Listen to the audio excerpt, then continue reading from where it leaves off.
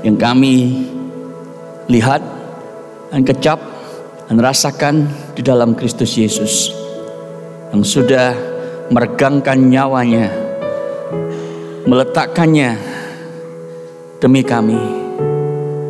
Nah, kamilah yang seharusnya menerima hukuman Allah itu, namun sahabat kami Yesus Kristuslah yang menanggungnya bagi kami. Terima kasih Bapa, untuk kebenaran Injil yang tidak pernah ada habisnya untuk kami syukuri dan pahami. Karena itu begitu lebar, dalam, tinggi dan panjang. Itu sebabnya pada waktu kami membuka firman-Mu, biarlah firman itu juga membuka hati kami, membaca hati kami, bahkan mengubahkan hati kami, untuk kami dapat layak disebut sebagai sahabat Kristus. Terima kasih Bapa, dengar doa kami dalam nama Tuhan Yesus. Amin. Jemaat, dengan sambil tetap berdiri, kita akan membaca firman Tuhan yang menjadi dasar khotbah hari ini, Yohanes 15 ayat 12 sampai dengan 17. Demikian firman Tuhan. Inilah perintahku, yaitu supaya kamu saling mengasihi seperti aku telah mengasihi kamu. Tidak ada kasih yang lebih besar daripada kasih seorang yang memberikan nyawanya untuk sahabat-sahabatnya. Kamu adalah sahabatku jikalau kamu berbuat apa yang kuperintahkan kepadamu. Aku tidak menyebut kamu lagi hamba, sebab hamba atau budak tepatnya tidak tahu apa yang diperbuat oleh tuannya. Tetapi aku menyebut kamu sahabat, karena aku telah memberikan kepada kamu segala sesuatu yang telah kudengar dari Bapakku. Bukan kamu yang mengasihi aku, yang memilih aku, tetapi akulah yang memilih kamu. Dan aku telah menetapkan kamu supaya kamu pergi dan menghasilkan buah, dan buahmu itu tetap, supaya apa yang kamu minta kepada Bapa dalam namaku diberikannya kepadamu. Inilah perintahku kepadamu, kasihilah seorang akan yang lain. Silakan duduk jemaat sekalian. Demikian jauh pembacaan firman Tuhan. Saudara, ada sebuah survei yang dilakukan di UK, melibatkan sekitar 400 sekian orang, dan pertanyaannya adalah apa yang membuat mereka memilih sebuah gereja? Apa yang membuat mereka memutuskan mereka akan berbakti, beribadah dan menjadi anggota sebuah gereja? 90% saudara dari yang mengisi survei itu berkata bahwa salah satu hal yang terpenting adalah friendliness. Jadi sejauh mana gereja tersebut menunjukkan bahwa mereka itu friendly, bersahabat. Lalu ketika ditanya di pertanyaan berikutnya, apa yang mereka maksud? Maka saudara, jawabannya adalah khususnya pada waktu pertama kali menginjakkan kaki di gedung gereja itu, apakah mereka disambut oleh tim usher, oleh welcoming team, bahkan jemaat yang ada di sana. Saudara, itu sebabnya saya tidak tahu bagaimana pengalaman Anda pertama kali di ICC, tapi ini sangat penting saudara. Ada cerita yang saya tidak tahu verifikasi 100% kebenarannya, tapi kemungkinan benar, tentang Mohandas Gandhi. Ya, Mohandas Gandhi itu adalah seorang, atau Mahatma Gandhi yang kita kenal dalam buku sejarah, tapi nama aslinya adalah Mohandas Gandhi, seorang pejuang hak asasi manusia di India, saudara. Dia itu sangat mengagumi Yesus. Anda tahu itu? Dia selalu membawa Sermon on the Mount, ya, khotbah Yesus di bukit itu, di dalam secari kertas yang dia taruh di bajunya yang cuman beberapa helai kain itu, ya. Karena dia hidup sangat sederhana. Tapi Anda tahu ceritanya, kenapa dia tidak menjadi seorang Kristen padahal dia sangat mengagumi Yesus? Karena sebelum dia itu pindah ke India, dia adalah seorang lawyer, saudara. Dia seorang pengacara yang terkenal di Inggris, di London. Dan pada waktu itu dia ke gereja satu kali karena dia selalu lewat pulang dari kerjaannya itu mendengarkan puji-pujian hymns yang muncul dia dengar dari dalam gereja. Lalu satu kali dia memutuskan, saya akan coba untuk datang ke gereja. Di pintu masuk, saudara, dia dilarang masuk. Terus dia bilang, saya ingin beribadah, kepingin tahu apa yang terjadi di gereja.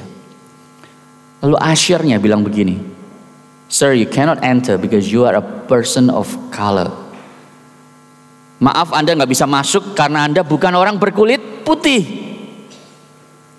Saudara, Gandhi kemudian tidak pernah menginjakkan kakinya di gereja lagi seumur hidupnya.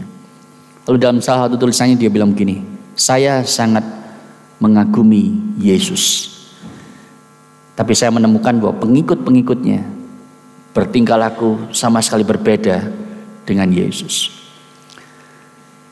Saya pikir siapapun yang berkata itu kepada Gandhi, saudara, satu kali dia harus bertanggung jawab di hadapan tahta pengadilan Allah, ya. Karena seorang yang sangat berpengaruh di dunia tidak jadi Kristen karena gereja tidak menunjukkan hospitality, tidak menunjukkan friendliness. Itu sebabnya mari kita sekarang melihat apa yang Alkitab ajarkan, apa yang Yesus ajarkan tentang friendship, tentang persahabatan. Dan khususnya saudara, apa yang Yesus ajarkan tentang bagaimana menjadi rekan dari Yesus, sahabat dari Yesus. Dari ayat-ayat yang tadi kita sudah baca, ya, dengan 3 subheading, saudara. Yang pertama, bahwa kita adalah a friend of Jesus, ya. Karakteristik yang pertama, kalau kita melakukan apa yang Dia perintahkan. Kita akan menjadi sahabat Yesus kalau kita melakukan apa yang Dia perintahkan. Anda melihat ayatnya di slide yang ada di depan, ayat 12 dikatakan bahwa inilah perintahku, ya, supaya kamu saling mengasihi. Saudara, memang susah ya mengasihi kalau diperintahkan gitu ya. Tapi ini perintah, saudara. Ini sebabnya bukan masalah feelings kita. Saya nggak ada feeling tuh mengasihi orang lain, apalagi dia yang duduk di depan atau yang duduk di belakang atau yang duduk di sebelah kiri. Itu sebabnya saya ke gereja harus selalu duduk di sebelah kanan gitu ya. Tapi ini perintah, saudara. Nah, kalau kita melihat ayat-ayat yang tadi kita baca, ada 3 elemen yang muncul di sana dan dijadikan satu oleh Yesus sehingga kita itu bingung. At least saya bingung, saudara. Bertahun-tahun dulu ya membaca ayat ini, saya bingung kenapa, apa kaitannya antara love, obedience, and friendship.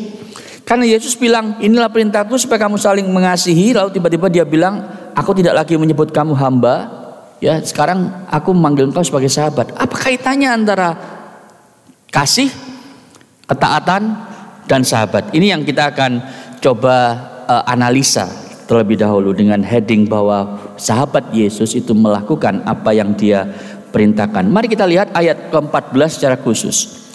Dikatakan di sana, you are my friends if you do what I command you. Ya, engkau adalah sahabatku, ayat 14, jikalau kamu berbuat apa yang ku perintahkan kepadamu. Jelas sekali ya. Jadi ini adalah karakteristik, saudara. Jadi ketaatan kita bukan membuat kita sahabat Yesus, tapi justru karena kita sudah menjadi sahabat Yesus, karakteristiknya adalah bahwa kita akan taat kepada perintahnya.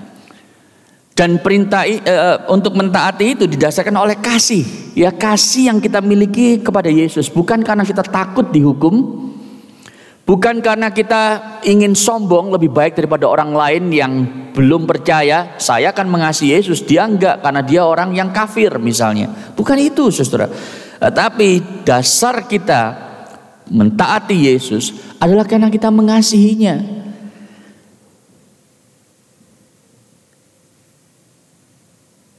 Itu sebabnya, saudara, kalau kita tidak taat kepada Yesus, itu bukan hanya masalah karena kita itu gagal untuk perform, gagal untuk kuat dan mentaati Yesus, akhirnya nggak kuat begitu. Bukan hanya masalah itu, tetapi kalau kita tidak taat, itu namanya karena kita gagal mengasihi. Ya, if you disobey Jesus, that means you fail to love Him. Itu yang Yesus sebenarnya sedang katakan kepada kita. Kalau Anda berkata, ya saya mengasihi Yesus, saya cuma tidak mau Dia itu ngatur semua area dalam hidup saya nggak mau itu. Kalau Dia mau ngatur masa depan saya, yang saya juga nggak tahu toh apa yang terjadi, bolehlah. Kalau Dia mau ngatur keluarga saya, rumah tangga saya, relasi saya sama anak, suami, tetangga gitu ya, bolehlah. Tapi masalah karirku, masalah uangku, jangan utak-atik. Ini areaku.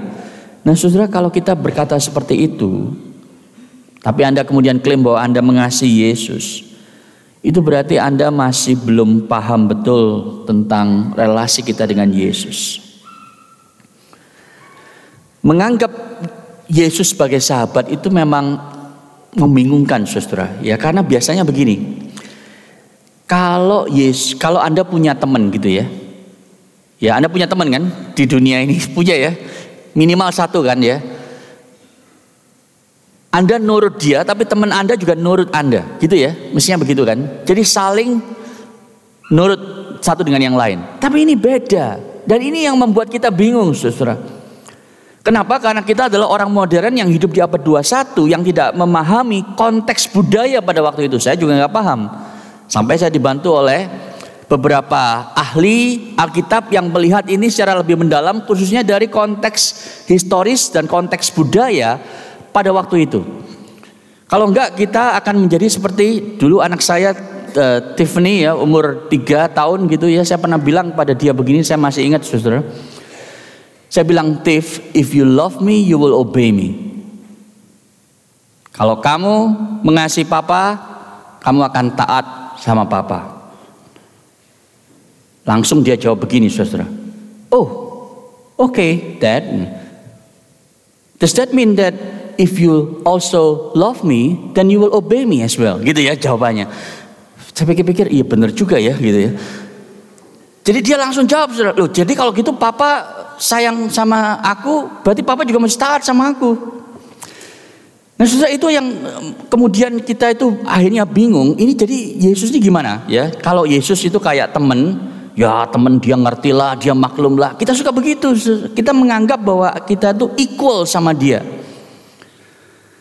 Kalau saya harus taat sama Yesus karena saya mengasihi Yesus, berarti kalau Yesus mengasihi saya, dia juga harus taat dong sama saya. Ngertilah saya, maklum terhadap saya. Kita jadi seperti itu. Nah, kenapa saudara? Karena kita gagal memahami konteks budaya. Nah, ini yang saya ingin jelaskan kepada Anda secara singkat saja. Dalam slide berikutnya, Anda dikatakan bahwa the role of friend of Jesus is one of subordination, not equality, like friend of a king. Ya, contoh yang paling sederhana adalah kalau Anda begini ya, ada seorang raja misalnya. Ya, seorang raja ini dia pergi ke dia punya satu tempat yang eksklusif buat dia, orang nggak boleh masuk. Tapi satu kali Anda diundang. Lalu ketika Anda datang ke ruangan itu, ke building itu, Anda ditahan pasti oleh tentara karena ada yang menjaga. Lalu Anda bilang begini, I've been invited, saya sudah diundang. I am a friend of the king. Saya adalah sahabat raja, gitu ya. Lalu Anda boleh masuk, gitu ya. Tapi yang Anda tidak bisa katakan adalah bahwa raja itu sahabatku. Nggak bisa, Anda tidak bisa bilang gitu. Anda bisa cuman bilang, saya ini sudah dianggap a friend of the king. Tapi Anda tidak bisa bilang the king is my friend. Lalu Anda cerita ke sosial media, ke teman-temanmu, oh itu sobat gue. Nggak bisa saudara. Kenapa? Karena relasinya tidak equal. Nah ini yang membuat kita mulai paham saudara apa yang dimaksud Yesus tentang you are now my friends.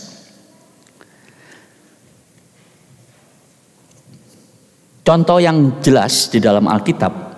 Di perjanjian lama saudara ada dua orang dan hanya dua ya di Alkitab perjanjian lama, yaitu Abraham dan Musa. Kalau Anda lihat 2 Tawarik 20 ayat 7, Keluaran 33 ayat 11, Abraham dan Musa itu dipanggil sebagai friend of God, sahabat Allah. Tetapi Allah tidak pernah dipanggil sebagai sahabat mereka. Misalnya begini ya, Tuhan Yehova adalah sahabat Abraham. Nggak ada sudah di Alkitab.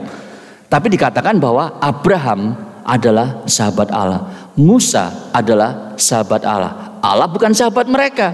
Kenapa saudara? Karena sengaja penulis Alkitab itu dengan akurat mengatakan bahwa ini sahabat memang, tapi beda.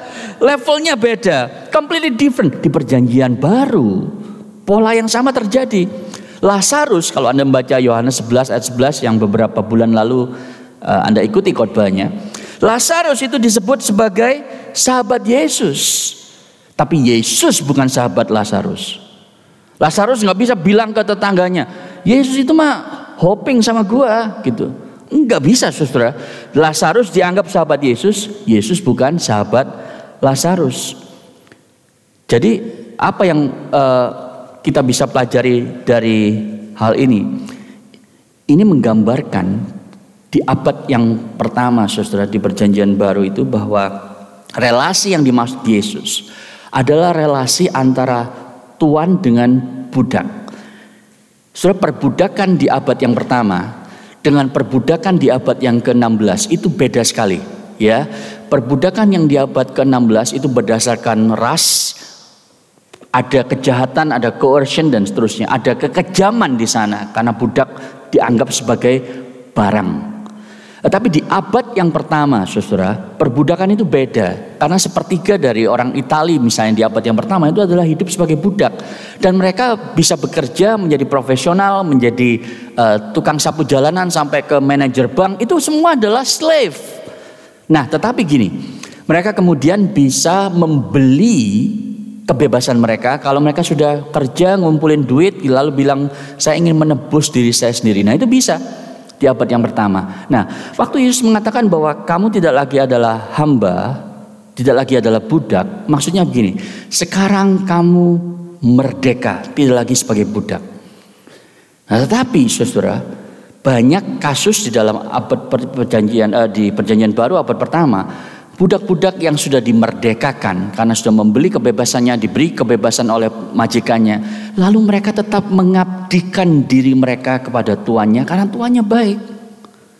Dan tuan ini yang kemudian disebut sebagai patron, the patron of the former slave, gitu ya. Dia bilang gini, Pak, Anda sudah menjaga saya meskipun saya ini adalah budakmu, saya tidak dianggap sebagai barang, tapi saya diperlakukan sebagai manusia, saya dimanusiakan. Itu sebab meskipun saya tidak lagi punya status budak, saya ingin mengabdi kepada Bapak dan keluarga. Nah, saudara, itu yang dimaksud Yesus. Lalu setelah itu, yang bekas budak ini dianggap sebagai apa? Sahabat, makan sama-sama. Lalu diceritain gini ya, saya itu punya bisnis ini, tujuannya adalah untuk ini. Itu sebabnya saya harap kamu dapat menolong saya untuk melakukan ini dan seterusnya. Jadi diberitahu kenapa, untuk apa dan seterusnya. Sehingga ketaatannya itu bukan ketaatan yang kemudian membabi buta. Nah, saudara, ini yang terjadi. Tapi tetap statusnya beda. Jadi waktu Yesus mengatakan bahwa kalau engkau adalah sahabatku, maka engkau harus taat pada perintahku. Akhirnya itu make sense, saudara, dalam konteks budaya pada waktu itu. Kalau di konteks kita sekarang, it doesn't make sense. Ya kan?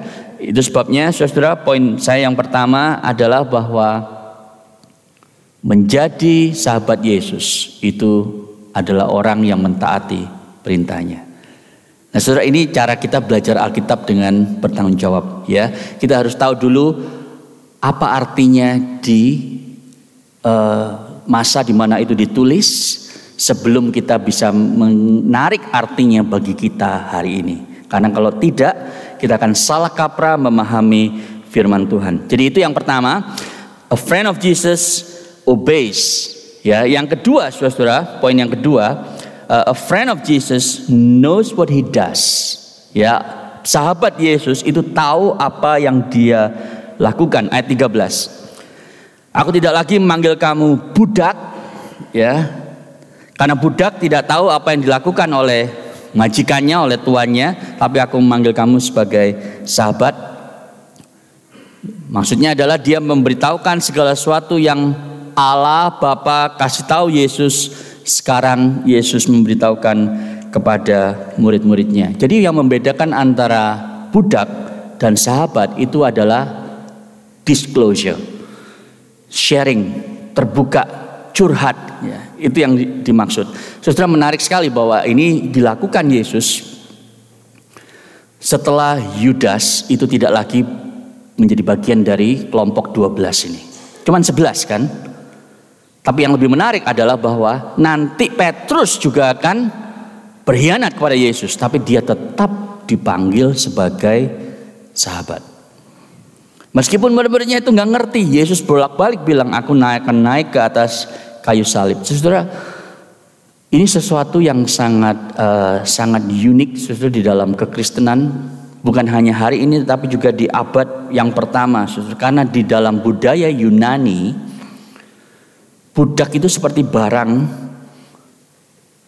Seorang penulis mengatakan, slaves are merely bodies without reason. Nggak boleh mikir, apalagi protes.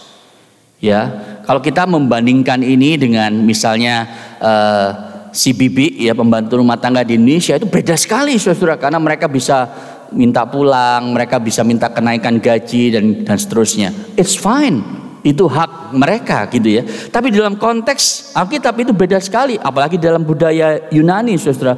Mereka itu adalah barang, mereka bodies without reason. Itu di dalam budaya Yunani. Dalam budaya Yahudi, saudara, kitab Mishnah, kitab yang mengatur kehidupan masyarakat Yahudi, seorang budak itu hanya punya satu jenis relasi, yaitu dengan tuannya, vertikal. Jadi dia tidak boleh punya teman horizontal. Nggak ada, saudara, relasi horizontal. Dia hanya bisa berelasi dengan tuannya dan taat 100% kepada tuannya. Yesus berbeda, saudara. Dia mengatakan bahwa aku sekarang memperlakukan kau sebagai free agents. Engkau bukan hanya punya relasi vertikal dengan aku, tapi engkau boleh punya relasi horizontal. Itu sebabnya Yesus mengatakan bahwa kasihilah sesamamu. Love one another. Waktu Yesus akan pergi balik ke surga kepada Bapaknya, dia mengutus murid-muridnya. Yang diberikan bukan instruksi, nanti jangan lupa bawa bekal makanan gitu ya. Tidak, saudara. Yang dia berikan adalah satu hal, kasihilah satu dengan yang lain, sesamamu. Seakan-akan Yesus mengatakan bahwa kalau engkau sungguh-sungguh mengasihi sesamamu dengan kualitas kasih yang aku tunjukkan kepadamu, itu cukup. Itu cukup untuk menjadi bekal kamu melayaniku di dunia. Jadi saudara, ini satu hal yang unik di dalam kekristenan. Relasi kita dengan Yesus itu adalah relasi yang sangat dekat. Kita jadi tahu untuk apa saya hidup, untuk apa saya melayani Tuhan. We know all that. Tidak remain in the blind, lalu membabi buta ikut taat karena kalau enggak dihukum. Itu yang terjadi di agama-agama lain. Tetapi di dalam kekristenan, Anda tahu jelas kenapa Anda mengikut Yesus yang sekarang adalah sahabat. Ada relasi sahabat itu. Yang ketiga, saudara, dan yang terakhir, bukan hanya sahabat Yesus itu taat, bukan hanya sahabat Yesus itu tahu apa yang terjadi, the big picture, tapi juga sahabat Yesus itu hidup berdasarkan Injil. A friend of Jesus centers the life atau his life, her life on the gospel. Ya, ayat 13 bilang begini. Tidak ada kasih yang lebih besar dari ini, yaitu kasih seorang sahabat yang meletakkan nyawanya. Kata lay down itu berarti secara sukarela. Yesus itu meletakkan nyawanya bagi sahabat-sahabatnya. Ayat 16 bilang begini, you did not choose me. Bukan kamu yang memilih aku yang memilih kamu dan menetapkan kamu supaya kamu pergi menghasilkan buah dan buahmu itu tetap. Saudara, sebelum mereka bisa sombong, 11 orang ini berkata, oh, saya adalah pilihan. Saya lebih baik daripada orang lain karena saya sekarang adalah sahabat Yesus. Yang lain kira-kira cuman kenalan gitu ya. Yang lain itu cuman ya Yesus mungkin pernah ketemu sekali dua kali, tapi aku sahabat. Statusnya lebih tinggi. Nah, sebelum mereka jatuh dalam pemikiran seperti itu, Yesus langsung mengatakan bahwa bukan kamu yang memilih aku. Bukan karena kamu rohani, bukan karena kamu hebat, bukan karena kamu memberikan persembahan lebih banyak dari orang lain, bukan karena kamu melayani lebih giat dari orang lain, tapi aku yang memilih kamu. Meskipun kamu tidak layak. Itu yang dia sampaikan di dalam bagian ini. Kalau Anda membaca ayat yang ke-9 yang kita tadi tidak baca, dikatakan begini, saudara, seperti Bapa telah mengasihi aku, as the Father has loved me, demikian juga aku telah mengasihi kamu, so have I loved you. Jadi Yesus mengasihi murid-muridnya dengan kualitas kasih yang ditunjukkan Allah Bapa kepada dirinya. Saudara, kasih Allah Bapa kepada Allah Anak itu kayak apa? Kasihnya seperti apa, saudara? Karena kalau Anda memahami ini, Anda memahami bagaimana hidup berdasarkan Injil. Saudara, kasih Allah Bapa kepada Allah Anak, yang pertama adalah kasih yang nggak ada awalnya, saudara. There's no beginning dan there's no end, there's no ending. Ya, dari kekekalan di masa lalu sampai kekekalan di masa depan, kasih itu sudah ada, saudara. Antara Allah Bapa, Allah Anak, dan Allah Roh Kudus. Ketiga pribadi dari Allah Trinitas itu saling menghormati satu dengan yang lain, saling delight in each other satu dengan yang lain. Dan kasih yang kekal itu tidak berubah apapun yang terjadi di luar. Dan kasih itu kemudian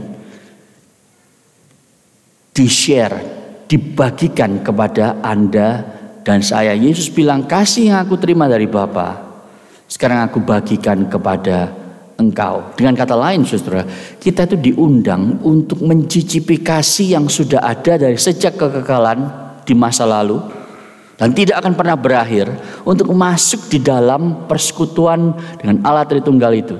Dan ini satu hal yang luar biasa. Karena kalau Anda kepengen tahu persahabatan yang sejati, the only true friendship yang tidak terkontaminasi oleh dosa, itu adalah persahabatan di antara tiga pribadi Allah Tritunggal itu. Allah Bapa, Allah Putra, dan Allah Anak. Itu sebabnya friendship itu tidak pernah diciptakan, saudara. Sebelum dunia ini ada, sebelum eksistensi manusia itu ada, saudara, persahabatan antara ketiga pribadi Allah Tritunggal itu sudah ada. Itu sebabnya kalau Anda lihat dari kacamata negatif, lawan kata dari sahabat itu apa? Persahabatan itu apa? Kesepian. If you don't have a friend, you're gonna be lonely, right? Kesepian, saudara, itu adalah masalah yang sangat-sangat parah dan sangat-sangat kosmik, jauh sebelum ada COVID-19 di tahun 2020 bulan Maret, saudara. Kesepian ini sudah menjadi global pandemic yang luar biasa. Kenapa, saudara? Karena kita itu butuh rekan, memang butuh orang lain untuk bisa share sesuatu. Kalau enggak, kita bisa gila.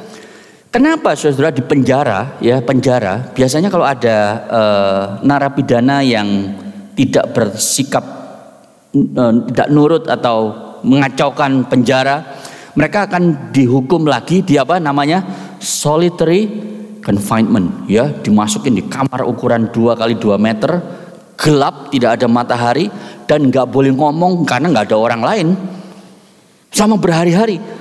Dan itu hukuman yang paling berat, saudara. Kenapa? Karena Anda harus meringkuk sendirian tanpa ada orang lain, tidak ada social life, dan loneliness itu akan membuat Anda bisa menjadi gila. Sudah menarik sekali, di Alkitab kita diberitahu begini. Adam, manusia pertama yang Allah ciptakan, itu kesepian. Pertanyaannya begini, saudara. Kenapa Adam, kalau dia dicipta dengan sempurna di dalam gambar dan rupa Allah, bisa kesepian? Bukankah dia punya Allah menjadi sahabatnya? Bukankah Allah bisa jalan-jalan sama Adam sore-sore, itu yang dicatat oleh Alkitab, ya? Betul memang. Tetapi, saudara, dia tidak memiliki human companion, ya kan? Tidak punya sahabat yang juga adalah manusia. Yang menarik, saudara, Adam itu kesepian bukan karena dia tidak sempurna. Justru karena dia adalah manusia sempurna yang dicipta dalam rupa dan gambar Allah, dia butuh orang lain untuk share, untuk bekerja bersama. Dia butuh orang lain untuk dia kasihi. Sama seperti Allah Bapa butuh Allah Anak dan butuh Allah Roh Kudus. Allah Roh Kudus butuh Allah Bapa dan Allah Anak, dan seterusnya demikian, saudara. Demikian juga Adam. Jadi kesepian, saudara, adalah satu-satunya masalah manusia yang kita miliki, justru karena kita sempurna dicipta dalam rupa dan gambar Allah. Saudara, tangkap ini. Masalah kita yang lain, masalah kekhawatiran, masalah ketakutan, masalah kemarahan. Semua itu muncul karena kita nggak sempurna. Ada dosa, saudara. Tapi kesepian itu muncul sebelum dosa itu masuk, betul kan? Karena Adam justru kesepian karena dia sempurna, saudara. Bukan karena ada sesuatu yang salah dengan ciptaan Allah. Dia kesepian karena dia diciptakan seperti Allah. Dan seperti Allah pun dia ingin ada persahabatan yang dialami oleh Allah Tritunggal. Saudara, kalau kita paham ini, maka kalau Anda memiliki sahabat, Anda itu sebenarnya sedang seperti Allah. Tapi kemudian yang menarik, saudara, Yesus mengatakan juga bahwa tidak ada kasih yang lebih besar daripada kasih seorang sahabat yang meletakkan nyawanya bagi sahabat-sahabatnya. Saudara, kalau Anda memahami ayat ini, ya, Anda mungkin sudah membacanya berulang kali selama puluhan tahun menjadi orang Kristen dan ya sudah tahulah Yesus mati bagiku, so what gitu kan. Tetapi Anda tahu, tanpa Anda memahami Injil, ya, Injil itu apa? Yesus mati bagi dosaku, menanggung semua kemarahan Allah, menjadi persembahan bayar utang dosaku kepada Allah, dan Allah menerima semua yang Yesus berikan itu sebab Allah membangkitkan dia. Itu Injil, saudara. Hanya Allah membangkitkan dia supaya aku bisa hidup dibenarkan Allah. That's the gospel. Nah, kalau Anda memahami ayat 13 ini, bahwa Yesus dengan sukarela meletakkan nyawanya dan bisa mengambilnya kembali bagi saya, maka saya akan sanggup untuk punya teman dan dihianati. Sudah tahu, kalau Anda punya teman, siapa yang di sini tidak punya teman? Ya, tolong angkat tangan. Ada yang nggak punya teman? Nanti saya carikan teman di gereja, ya. Atau Anda bisa kontak pastoral care team, nanti dicariin teman. Tapi saya yakin kalau Anda sudah pernah punya teman, entah sekarang atau masa lalu, pasti Anda pernah kecewa sama teman itu, betul nggak? Betul? Betul apa benar? Benar apa betul, saudara? Anda pasti akan dikecewakan oleh teman Anda itu. Dikecewakan masih mending, ditusuk dari belakang, Pak, gitu ya. Ditipu habis-habisan dan seterusnya. Saudara, Anda akan memang kecewa terus oleh teman di dunia ini sampai Anda memiliki seorang teman yang tidak akan mengecewakan Anda, yaitu Yesus. Kebutuhan kita akan seorang sahabat itu sangat fundamental, sehingga tidak ada manusia lain yang bisa menjadi sahabat yang sempurna dan akan memberikan Anda satisfaction, kepuasan yang sejati. Tidak ada, saudara, manusia lain yang bisa menjadi rekan yang sempurna bagi Anda. Anda akan terus dikecewakan oleh dia. Tapi kalau Anda memiliki Yesus sebagai sahabat Anda, meskipun Anda ditusuk dari belakang, ditipu habis-habisan, Anda punya kemampuan untuk mengampuni dia dan tetap melayani dia. Kenapa? Kenapa, saudara? Karena Anda telah menerima kasih, afirmasi yang sempurna dari Yesus ketika dia meletakkan nyawanya bagi Anda. Jadi Anda bilang gini, enggak apa-apa aku disalah ngerti, enggak apa-apa aku dihianati. Karena aku punya sahabat yang tidak pernah salah paham kepadaku. Aku punya sahabat yang sudah menunjukkan kasihnya dengan konkret dan praktis dan sempurna bagiku. Salib di Kalvari itu. Jadi waktu aku dihianati, it's okay. It's okay. Aku akan mengampuni dia. Karena yang aku terima itu jauh dari cukup bagi aku. Itu, saudara. Dan Anda tahu, tidak ada agama lain, kepercayaan lain yang mengajarkan ini kepada manusia. Karena di agama lain, saudara, Tuhan mereka itu adalah Tuhan yang detach, jauh dari masalah emosi manusia. Tuhan yang tidak bisa merasakan sukacita, yang tidak bisa merasakan kesedihan, yang gak pernah tahu arti kata lonely. Tetapi Tuhan Alkitab itu beda, saudara, karena dia adalah Tuhan yang dari sejak kekekalan itu berada dalam relasi persahabatan. Dia sekarang ingin mengundang Anda untuk menjadi sahabatnya. Kalau Anda mau mentaati dia. Saudara, saya ingin mengakhiri khotbah ini dengan membaca satu ayat dari Roma 5 ayat 8. Akan tetapi Allah menunjukkan kasih-Nya kepada kita oleh karena Kristus telah mati untuk kita ketika kita masih berdosa. Atau terjemahan lain mengatakan ketika kita masih menjadi musuhnya. Kalau Anda tidak menjadi sahabat Allah, Anda akan menjadi musuh Allah. Kenapa musuh Allah? Anda mungkin bilang, saya nggak pernah loh bermusuhan sama Allah. Kalau Anda tidak percaya Yesus, otomatis Anda adalah musuh Allah. Cuma dua pilihannya, musuh Allah atau sahabat Allah di dalam Yesus. Cuma dua itu. Kalau Anda bukan sahabat Allah, Anda adalah musuh Allah. Kok bisa? Iya, waktu Anda itu hidup sesuai kehendak hati Anda sendiri. Saya nggak mau Tuhan, nggak perlu Tuhan, karena saya bisa mengatur hidup saya. Buktinya, saya baik-baik aja tuh tanpa Tuhan. Karir saya maju, studi saya lancar, jodoh enteng dan seterusnya. Pada waktu itu yang terjadi, Anda sebenarnya sedang hidup di dalam pemberontakan kepada penciptamu. Itu sebabnya Anda musuh Allah. Tapi tadi Paulus bilang apa? Ketika Anda masih bermusuhan dengan Allah, Allah sudah berinisiatif untuk datang di dalam Yesus Kristus dan mati bagi dosa-dosamu. Saudara, kalau Anda hari ini pertama kali ke gereja, Anda belum pernah menjadi orang Kristen, jadikanlah Yesus sebagai sahabatmu, sebagai Tuhanmu, sahabat yang kepadanya engkau mentaatinya karena dia baik kepadamu, dia sudah mati bagimu. Kalau Anda sudah lama jadi orang Kristen, saya ingin tanya kepada Anda, apakah Anda sungguh adalah sahabat Yesus yang baik?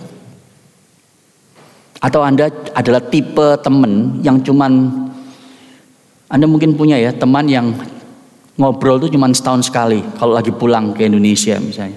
Udah lama nih 12 bulan gak ketemu, gimana gitu kan. Anda mungkin memperlakukan Yesus seperti itu. Sahabat jauh, sahabat pena gitu ya. Sahabat kalau ada maunya.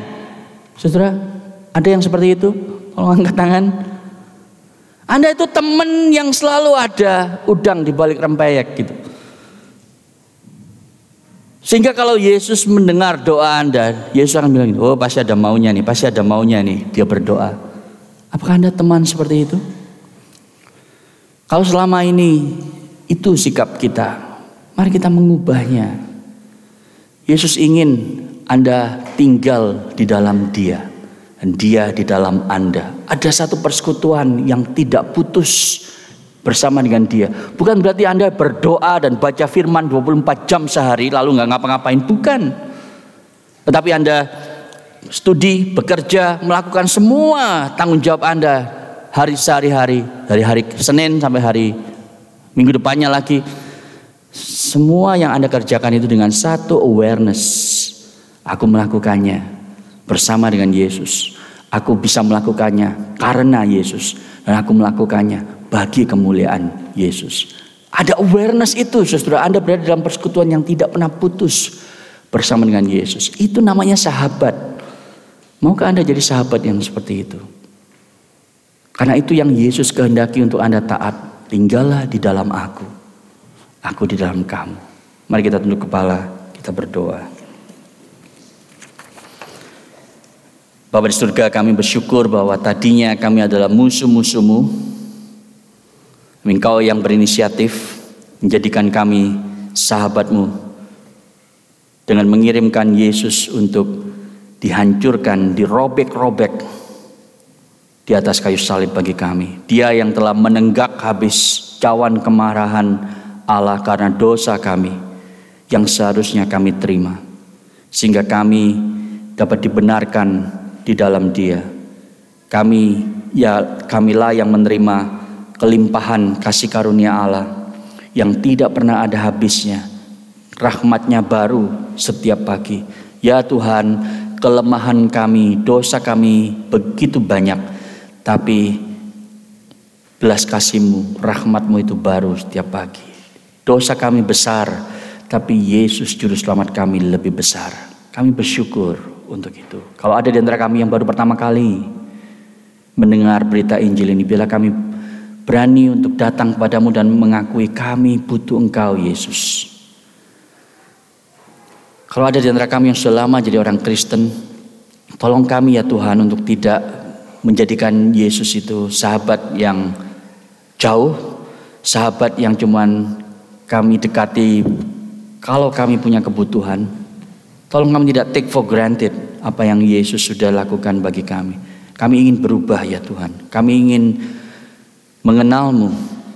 Kami ingin berdiam di dalam Kau dan Kau di dalam kami melalui firman dan doa yang kami lakukan setiap hari. Terima kasih Bapa, dengar doa kami. Dan jadikan kami sahabat bagi orang lain di dunia ini yang membutuhkan. Mereka yang belum mengenal Engkau. Tolong kami menjadi perpanjangan tangan kasih Yesus. Dengan mendekati mereka, berinisiatif, dan mengajak mereka untuk mengenal Injil Kristus Yesus. Di dalam namanya kami berdoa dan memohon semua ini. Amin.